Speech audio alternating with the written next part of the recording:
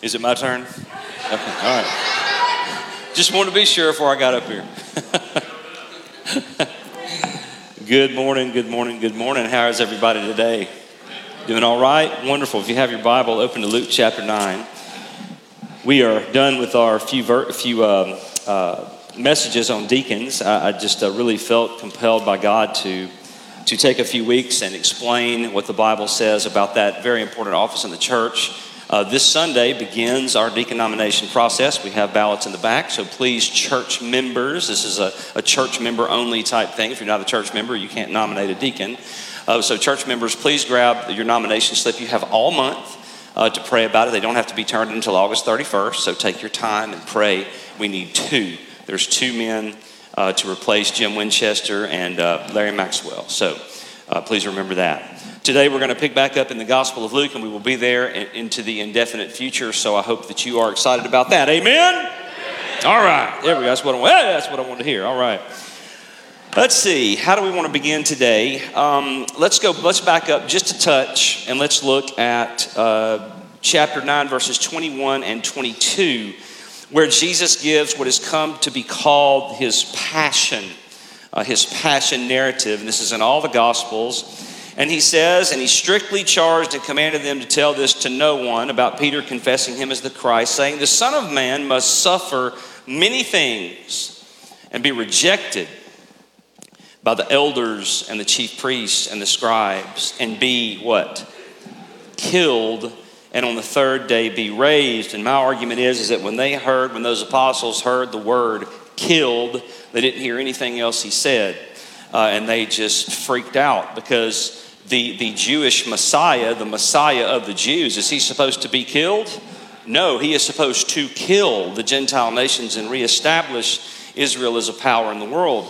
But they had missed the heart of the scripture in that capacity, and Jesus comes with a different message. And so what we see here is that Jesus will actually conquer first through suffering. Jesus will conquer first through suffering. Then we jumped over to Matthew and we looked at Peter's rebuke of Jesus for his prediction. Peter, just as many of the apostles, just could not accept the truth of his suffering, much like we don't like the truth that suffering is a part of being a Christian. Do you wake up every day of your life thinking, hey, amen, today I get to suffer for the gospel? Is that how you start every day? No. But the Bible does teach that is part of being a believer. They persecuted Christ, they will persecute us. So today in Luke chapter 9, beginning in verse 23 through 27, Jesus goes really deep with the disciples to let them understand the call that they have received and what is expected of them as his disciples. Now, the typical argument goes like this, especially in contemporary American society. It goes, well, these commands were for who? The apostles, but these commands are not for who? Today's Christian. I would viciously argue against that. I would say whatever the command was for the apostles, I would say those commands carry over into our lives as Christians today, because we are the hands and feet of Jesus in this world. And so we must take these words to heart that Jesus says. So join me, Luke chapter 9, verses 23 through 27. And he said to all, so all of the disciples, all those that were gathered together, Jesus said these words. And he said to all, if anyone would come after me, let him, what? Say that louder. Deny himself. We could stop right there and talk about that all day, but we're going to continue. Deny himself and take up his cross daily and follow me. For whoever would save his life will lose it, but whoever loses his life for my sake will save it. For what does it profit a man if he gains the whole world and loses or forfeits himself? For whoever is ashamed of me and of my words, of him will the Son of Man be ashamed when he comes in his glory and the glory of the Father and of the holy angels. But I tell you the truth, there are some standing here who will not taste death until they see the kingdom of God. Don't you wish you could have been there and watched the disciples' faces when he told them these words? I wonder if their faces were much like our faces today when we hear these words. They are paradoxical. They are somewhat difficult to understand. Jesus speaks from many times in the scriptures from a parabolic understanding, meaning that if we do not have the Spirit, if we are not sincere in our desire to try to learn from him, sometimes we miss the point of what he's trying to say. So let's look at verses 23 through 25. The point for these couple of verses is true salvation. True salvation is found in self-denial. True salvation is found in self-denial. Notice I said true salvation. Why do I say that? Because there is such a thing the scripture calls as false conversion. So, preacher, you mean to tell me that somebody can come down the aisle and profess Christ and say they believe and it not be true? That is exactly what I'm telling you. In fact, I would go so far to say that when Jesus was on this earth and walked with the 12, there was one in his group that probably smelled Jesus' body odor, ate meals with him, slept around the same campfire as him for 3 years, and at the end, not only did he walk away, but what did he do? He betrayed him. He betrayed him. And in fact, I would go so far to tell you that one of my greatest fears as a minister, as a father, as a Christian leader, is that as we mingle around you and as we talk to you and as we are in the assembly from time to time, that I'm in the midst of people where there is someone there who believes they're saved and they're not. One of my greatest fears. And I don't really know who they are. Sometimes they prove themselves over time by their fruits. We can sometimes see that they are possibly not saved. But ultimately, that is between the individual and God and their belief. But what Christ is saying here is that true salvation, one of the fruits, is found in self-denial. James chapter 1, verse 22. But be doers of the word and not hearers only. Because if you are hearers only and you do not do, the Bible says that you are what? Deceived. Say that word. Deceived. If you are a hearer only and you do not do the word of God, you are deceived. Do you remember the parable of the sower? Do you remember that parable of the sower? You've heard me preach on it several times. It's one of my favorite parables in all the scripture. Christ gives us 4 responses to the word of God. And each of these responses is to be taken symbolically to represent 4 types of hearts. They're the recipients of the word of God. I'm going to give you just a brief synopsis of those as we begin because I believe it is very pertinent to what we were looking at here. And it's not too far removed from when Jesus actually taught this in Luke. Remember, the hard soul, that was the soul along the path. And the seed of the gospel, the word of God, cannot penetrate this hardness. And then the birds come along and eat the seed. And the birds represent Satan and his demons. It's kind of a scary thought, is it not? That here, while we're here this morning and we're hearing the gospel preached and hearing the truth of the scripture, that there are demonic forces around us that are sensing, trying to sense whether or not you are hearing and receiving the word of God. And when it does not go into your heart, they snatch it away. That's what the Bible says. It's a scary thought to think about, but it's true. They're always waiting close by so they can make certain that the word of God is deflected from the heart.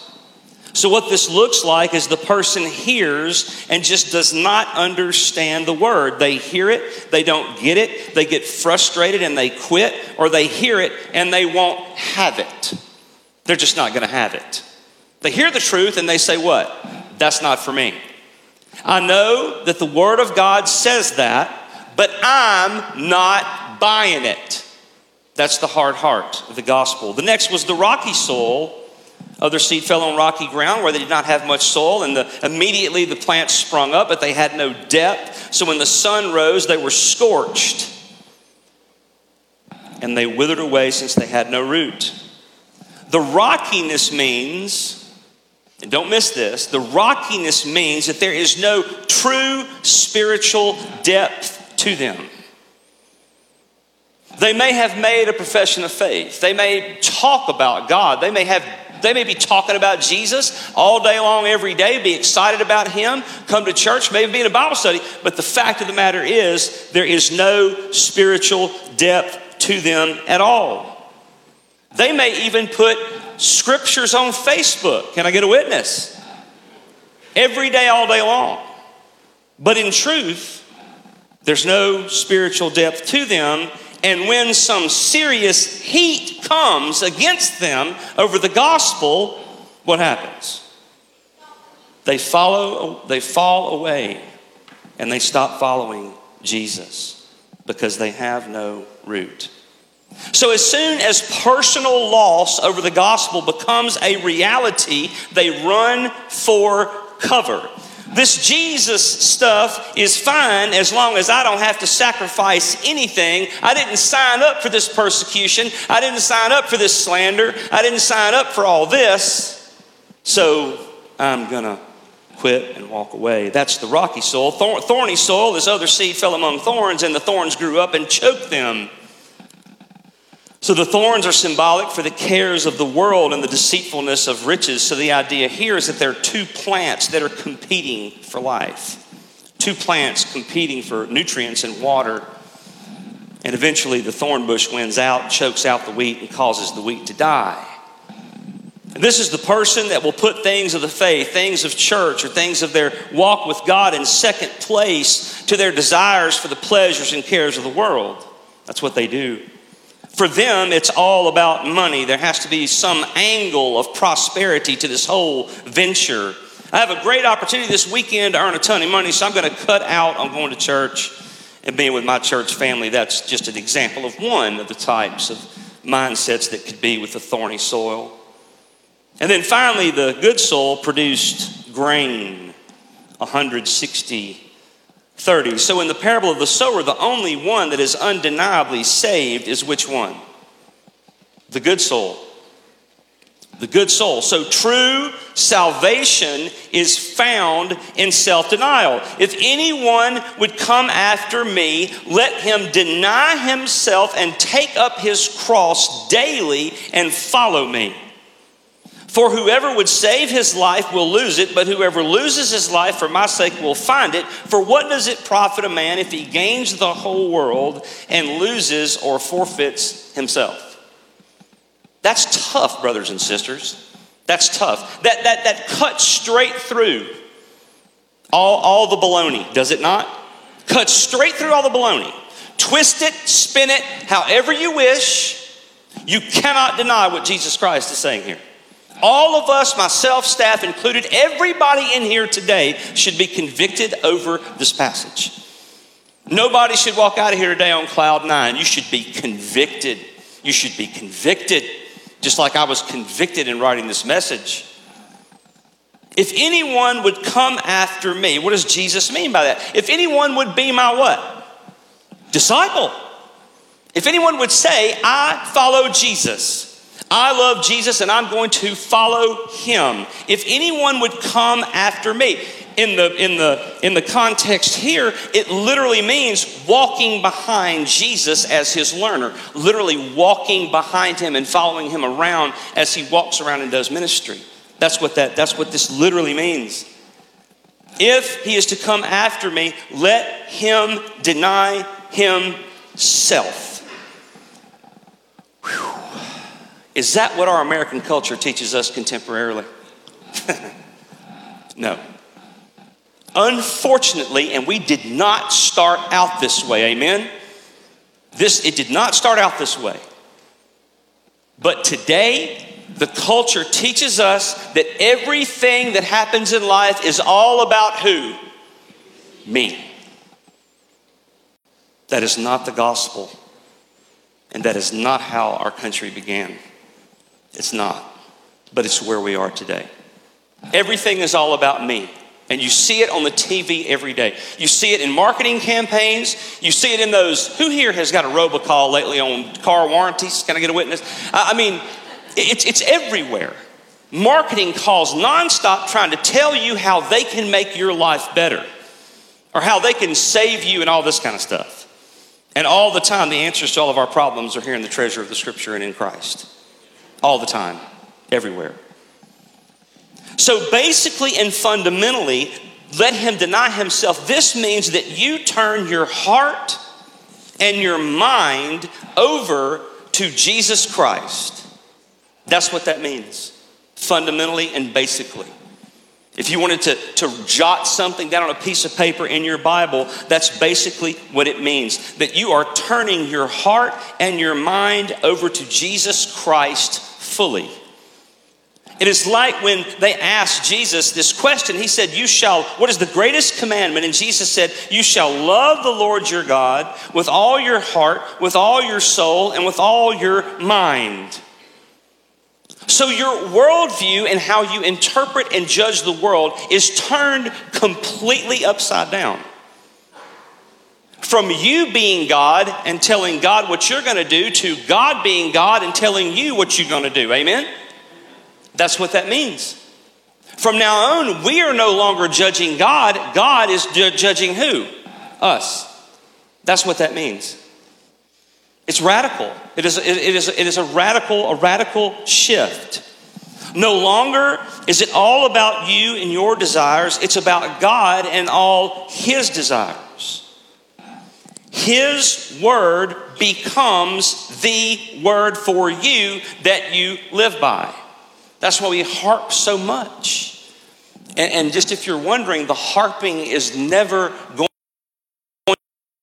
to end as long as I have breath and can speak. I'm going to harp and harp and harp and harp on the fact that you need to be in your Bible.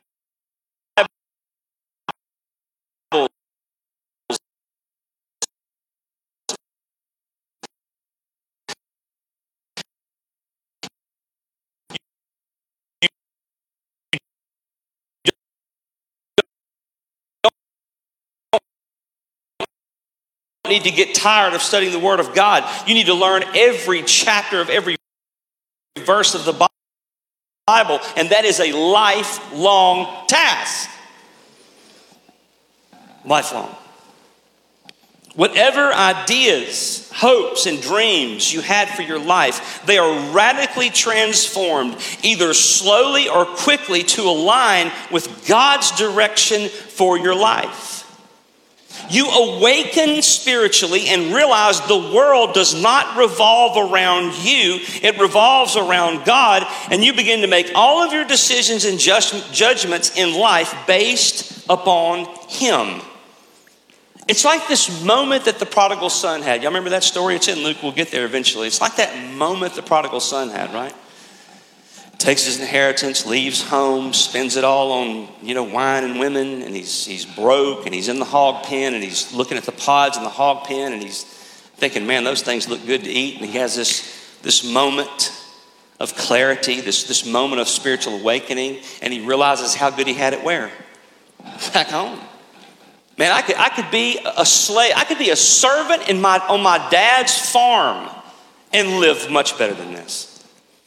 It's that worldview renovation. It's that moment that you realize that my life has got to change and I've got to live for Jesus. That moment that proves to you in your heart that I'm really saved, that this is really true salvation, because I'm beginning to understand that it's not all about me.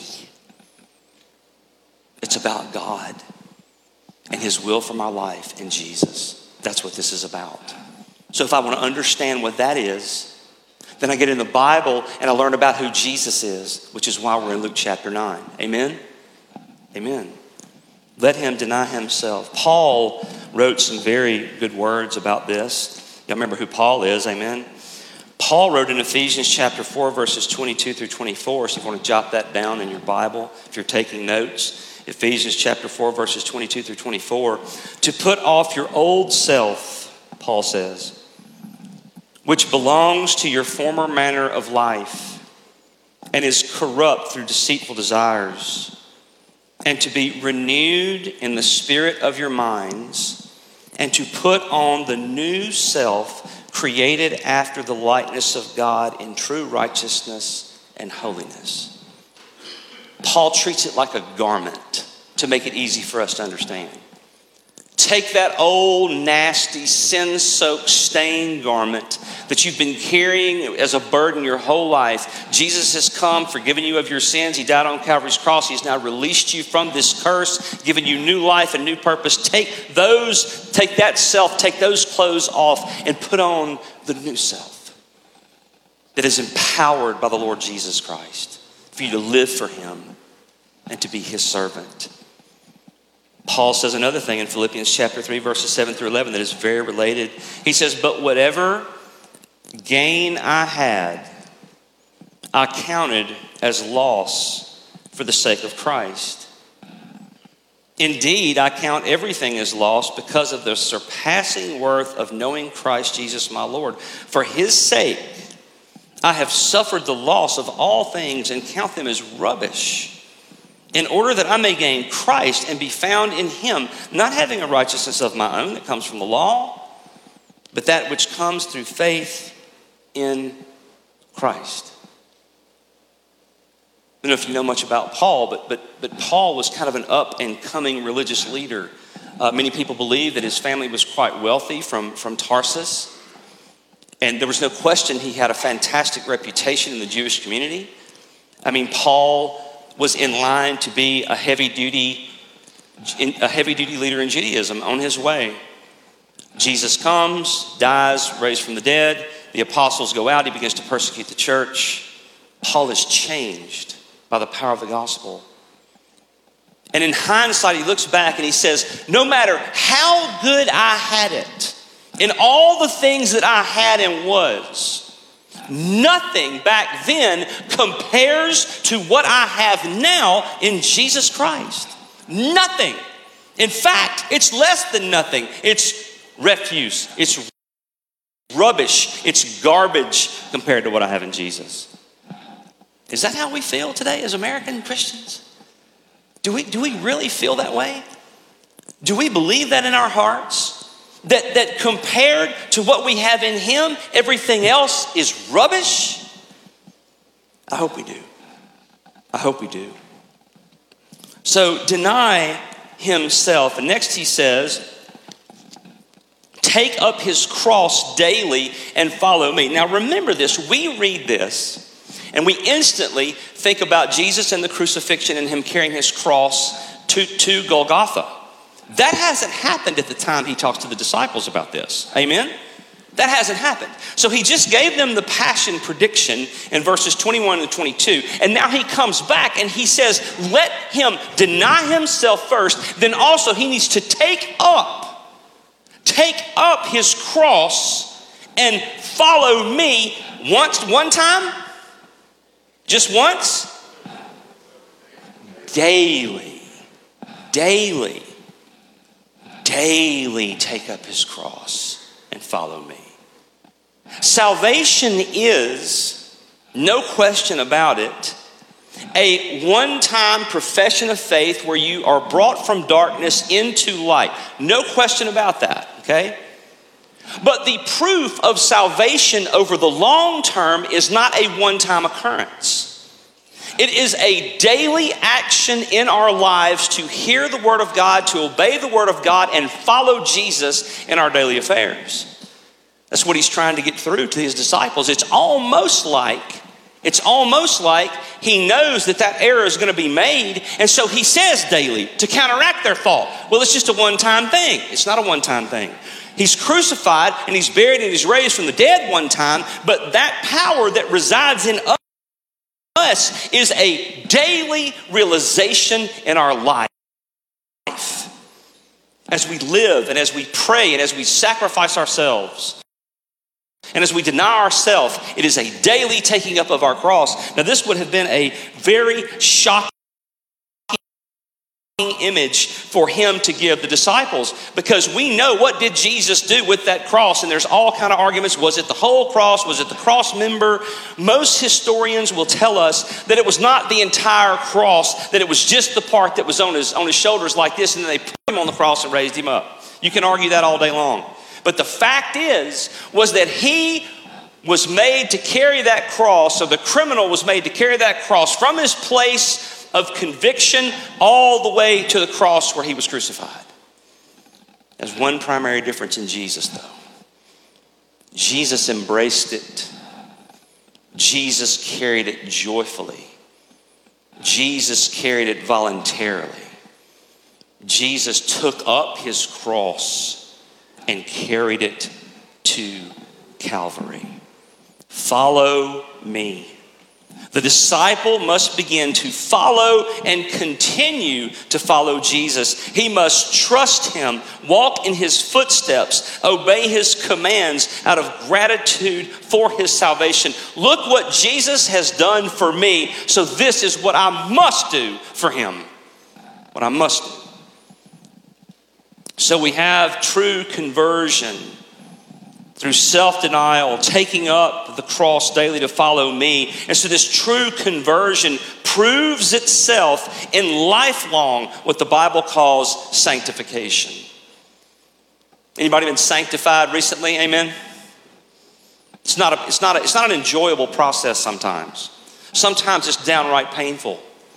Sometimes it's that process that makes you wonder, God, are you up there? Do you know what I'm going through down here? I mean, you say I'm your child and I want to believe that, but is this really your will? And then what happens? You say amen and you keep charging forward, because you know nothing befalls you in your life that has not come through God. Romans 8:28. All things work for good for those that are called according to his purpose. We must believe that, because it is true. For whoever would save his life will lose it. Whoever loses his life for my sake will save it. Now, this is one of those truths that's called a paradoxical truth, because it sounds just weird. So if we want to save our life, we must lose it in order for Jesus to save it. So in order to have true spiritual life, meaning a life that is truly converted to Christ, regenerated by the Holy Spirit, there is but one way to achieve that, by what Jesus is saying here in his words, and that is losing our life, sacrificing our life for Jesus. That is the fruit. That is the proof in the pudding, as my grandmother used to say, amen? That as you live your life in sacrificial service, denying yourself, taking up your cross, that is the sanctifying process that proves you are a believer and a follower of him. For what does it profit a man? And here's the one you've heard all your life, right? There's these songs written about it. For what does it profit a man if he gains the whole world and loses or forfeits himself? Now, what is the implied answer? Nothing, right? It profits nothing, because you're dead. And if you're dead, you can't enjoy all the stuff that you've got. That's the implication Jesus is trying to say. A man's life should be the most important part of himself, with the exception of some people that have certain forms of mental illness. We know that exists. Most people deeply value their lives. Would you amen that? Most people deeply value their lives, and most people deeply value the lives of who? Others. So would we give up our life or the lives of our children or family or friends for all the riches of the world? And what is the answer to that? Brothers and sisters, what is the answer to that? Thank you. Okay. Maybe we got some family issues. Clayton, you got a lot of work to do here, brother. Tell you what, sounds like some folks are willing to sacrifice their families and stuff. No, why? Because the very reasons you would even think to have all the riches of the world was to spend it on your loved ones and family and friends. But if you sacrifice them to get the stuff, it defeats the entire plan, and that's his point. The only way to get and keep what really matters in your life is to sacrifice your life for Jesus. Y'all get that? That's troubling. I mean, that's not the values we're taught these days. It's just not the values we're taught. Sometimes churches don't even teach them anymore. Romans 12, 1 and 2, I appeal to you, therefore, brothers, by the mercies of God, to present your bodies as a living sacrifice, holy and acceptable to God, which is your spiritual worship. Do not be conformed to this world, but be transformed by the renewal of your mind, that by testing you may discern what is the will of God, what is good and acceptable and perfect. So the bottom line point for all of that basically is that true salvation is found in self-denial. Self-denial is that mindset in your heart that it's not all about me. It's not all about what I want. It's about God and His word and what He wants for His kingdom. Is my whole life focused around that push in life? Verse 26. For whoever is ashamed of me and of my words, of him will the Son of Man be ashamed when He comes in His glory and the glory of the Father and of the holy angels. Well, that burns really good, doesn't it? I mean, that like burns. If the other one didn't burn enough, this one certainly burns even more. This is saying that true salvation not only is found in self-denial and in taking up the cross daily and all that, but true salvation is also found in what of God's word? Acceptance. Acceptance that God's word is the truth. And we have seen that attacked nonstop in my whole lifetime. I mean, I'm 52, and I have seen God's word attacked my entire lifetime. Sometimes by professing Christians will attack God's word, especially if God's word teaches something that they're guilty of not conforming to. Amen? I mean, that happens all the time. Well, God's word says this, I don't agree with that, I'm going to live this way. Well, I mean, the scripture says that you're denying God's word then. Well, true salvation is found in acceptance, not being ashamed of God's word, but acceptance of God's word. It doesn't matter how much it convicts you or how much it offends you. The fact of the matter is He's God and you're not. You got to conform your life to His word, period. If you're a Christian, if you're a professing Christian. I don't like that any more than you do, but it's just a fact. And Jesus is telling these disciples the hard truth and the hard facts to their face because He knows where He is headed. And where would that be? To death on Calvary's cross. He would be gone from the earth and they would be without Him with only the Holy Spirit. And He knew what lay in store for them. So He is trying to prepare them just like we try to prepare our kids for life. He is trying to prepare His disciples for their lives without Him. True salvation is found in acceptance of God's word. For whoever is ashamed of me and my words, of him will the Son of Man be ashamed when He comes in His glory and the glory of the Father and of the holy angels.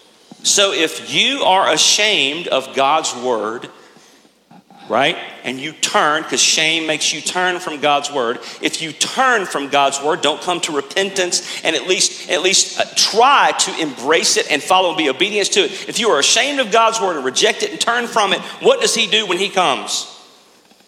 He is ashamed of you and turns from you. I can't change the fact that the Bible says that. I can't change it, not going to try to change it. It makes you uncomfortable. Hallelujah. That's called spiritual conviction. Amen? It means God loves you. He's trying to change your heart on something, like He's changed mine 1,000 times. So what is shame? A painful feeling of humiliation or distress caused by the reality of wrong or foolish behavior. That's shame. That's what shame is. Our culture teaches us to not have shame. God says shame's a good thing. God says He has engineered us to sense that and to feel that as a compass to know when something's wrong. That's what shame is. Whoever is ashamed of me and my words, shame is most definitely a painful thing. It's the feeling you get when someone does something that just makes you cringe or do something that causes you to go, oh no, right? Unexpected guests that want to come have a tour of the house, amen? Does that put you in shame? They cannot go in that room. Do not let them go in that room. The toilet on the hallway is out of order, amen? That's shame.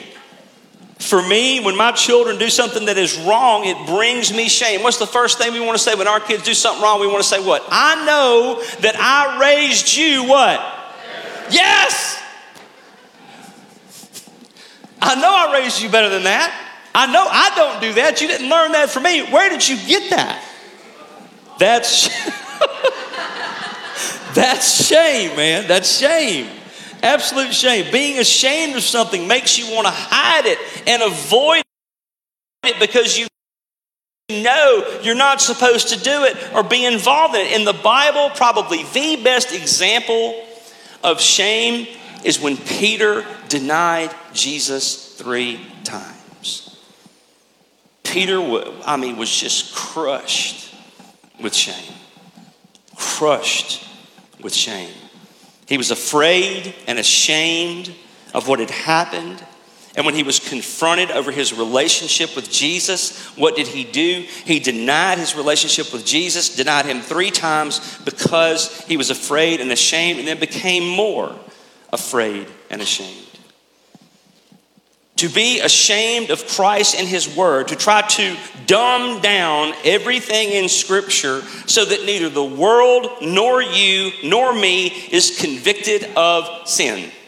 If there is something that the American church is guilty of, that's it. Let's dumb it down. Let's dumb it down. Let's keep it funny. Let's keep it entertaining. Let's keep it energetic. Let's make it entertainment. Let's not get to the convictional meat of the text because we don't want to offend anybody. We want to get the biggest crowd we can, and we surely don't want to run anybody off. Amen? Is that how Jesus operated? No, indeed. Is that how the apostles operated? No, indeed. That is not the testimony we have in the New Testament. When we don't want to feel the sting of the Scripture, we soften the blow to our souls. Much like Satan sowing doubt in Eve's mind. Did God really say you would die if you ate of the fruit of the tree? Did he really say that?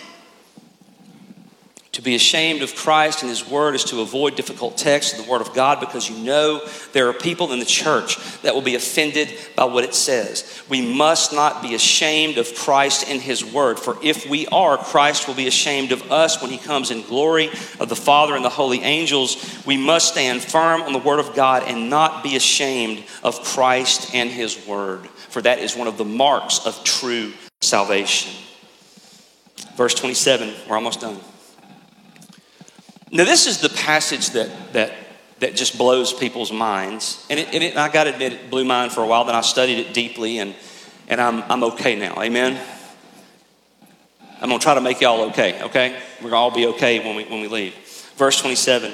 But I tell you truly, there are some standing here who will not taste death until they see the kingdom of God.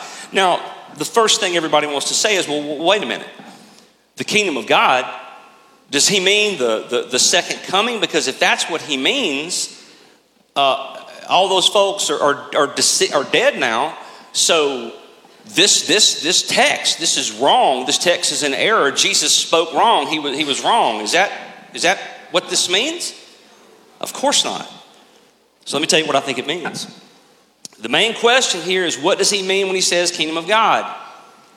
He can't mean the consummation of the age because that has clearly not happened yet. So he must mean a combination of things. The transfiguration, which is the next passage in Luke, where certain disciples will actually see him transform before them into the glory of God. It could mean or must mean the triumphal entry when Jesus comes into Jerusalem to shouts of Hosanna, Hosanna, blessed is he who has come in the name of the Lord. The Passover feast, his crucifixion, his passion narrative that he just mentioned. That has to be what he means by this. He must mean his crucifixion, his resurrection, his ascension, and then what else? Acts chapter 2 and the birth of the church. That's what he must, Pentecost, that's what he must mean. The kingdom of God being inaugurated into these last days. Some of you, he says, some standing here will not taste death until that happens, and that indeed was fulfilled. So that must be what it means. Before we close, let's go to Luke 12. We'll read this parable and then we will call it a day. Amen? And go find some food somewhere. Anybody hungry? Who's hungry? Say amen. Well, 30 more minutes then. Let me find something else to preach on. Luke chapter 12, beginning in verse 13. I love you. Have I told y'all that lately? Have I told y'all that lately? Have I? Be honest. Okay, well, let me tell you. Let me tell you. I love you. I do. I mean it with all my heart. I know I get on y'all's nerves a lot. That's kind of my job to do that, I guess. But I really do love you, and my family continues to be just so happy to be here with you. I hope you... Thank you. All right. Amen. Amen. All right. Luke chapter 12. Grab it in 13 through 21. Okay. Someone in the crowd said to him, "Teacher, tell my brother to divide the inheritance with me." But he said to him, "Man, who made me?" I love the way Jesus says this. It's like he's from Tennessee, right? "Man, who made me a judge or arbiter over you?" And he said to them, "Take care and be on your guard against all covetousness, for one's life does not consist in the abundance of his possessions." And he told them a parable, saying, "The land of a rich man produced plentifully. And he thought to himself, 'What shall I do? For I have nowhere to store my crops.' And he said, 'I will do this. I will tear down my barns and build larger ones, and there I will store all my grain and goods. And I will say to my soul, soul, you have ample goods laid up for many years. Relax, eat, drink, be merry.' But God said to him," what? "Fool, this night your soul is required of you, and the things you have prepared, whose will they be? So is the one who lays up treasure for himself and is not rich toward" who? God. Thank you, Lord Jesus. Let us pray. Father, thank you for being a loving God that helps us as ministers to find our way through this difficult task of preaching and teaching and guarding and guiding the flock. Father, I thank you that your word is so clear, mysterious where it needs to be, rock solid where we need it to be, so that we may walk and come follow you. The message today is clear. We must deny ourselves, take up our cross daily, and not be ashamed of your word. And Father, that's a tall order in this depraved culture. And Father, I don't say that pridefully or joyfully, because I was a part of this depraved culture for 26 years. Lived all about myself, did not deny myself, was ashamed of your word, didn't want to hear your word. Certainly didn't take up any form of a cross and follow you daily. Nothing like that. I lived for myself and all about myself. So Father, help us have compassion for the lost world. Compassion for the world that is confused and under the lying spirit of the enemy. Help us to live our lives in a way that sets a powerful witness and testimony for those on the outside that would hear our words, look into our eyes, and see our lives and say, what is it? What is it about those Christians? What is it about those people? Why are they so loving? Why are they so sacrificial? And why do they stand so firm on that word, that Bible, to create intrigue so that they may ask and that they may seek? So Father, our prayer today as we leave this place is I pray if anyone does not know you, that opportunity is always available for them to come and know that you are good, to come and know that you are holy, to come and know that their sins can be forgiven, they can have new life that only comes from you and only you. There is no name on earth or under the earth by which men are saved but Jesus Christ. Born of a virgin, lived 33 years in this life, sinless, ministered for 3 years, went to Calvary's cross, died a substitutionary death on the cross for our sin, the sin of the world, was buried in a tomb, and on the third day, raised from the dead, and is at your right hand. And Father, that's the gospel. And Lord, we love it, and we stand for it, and we want everyone to know the truth of who you are.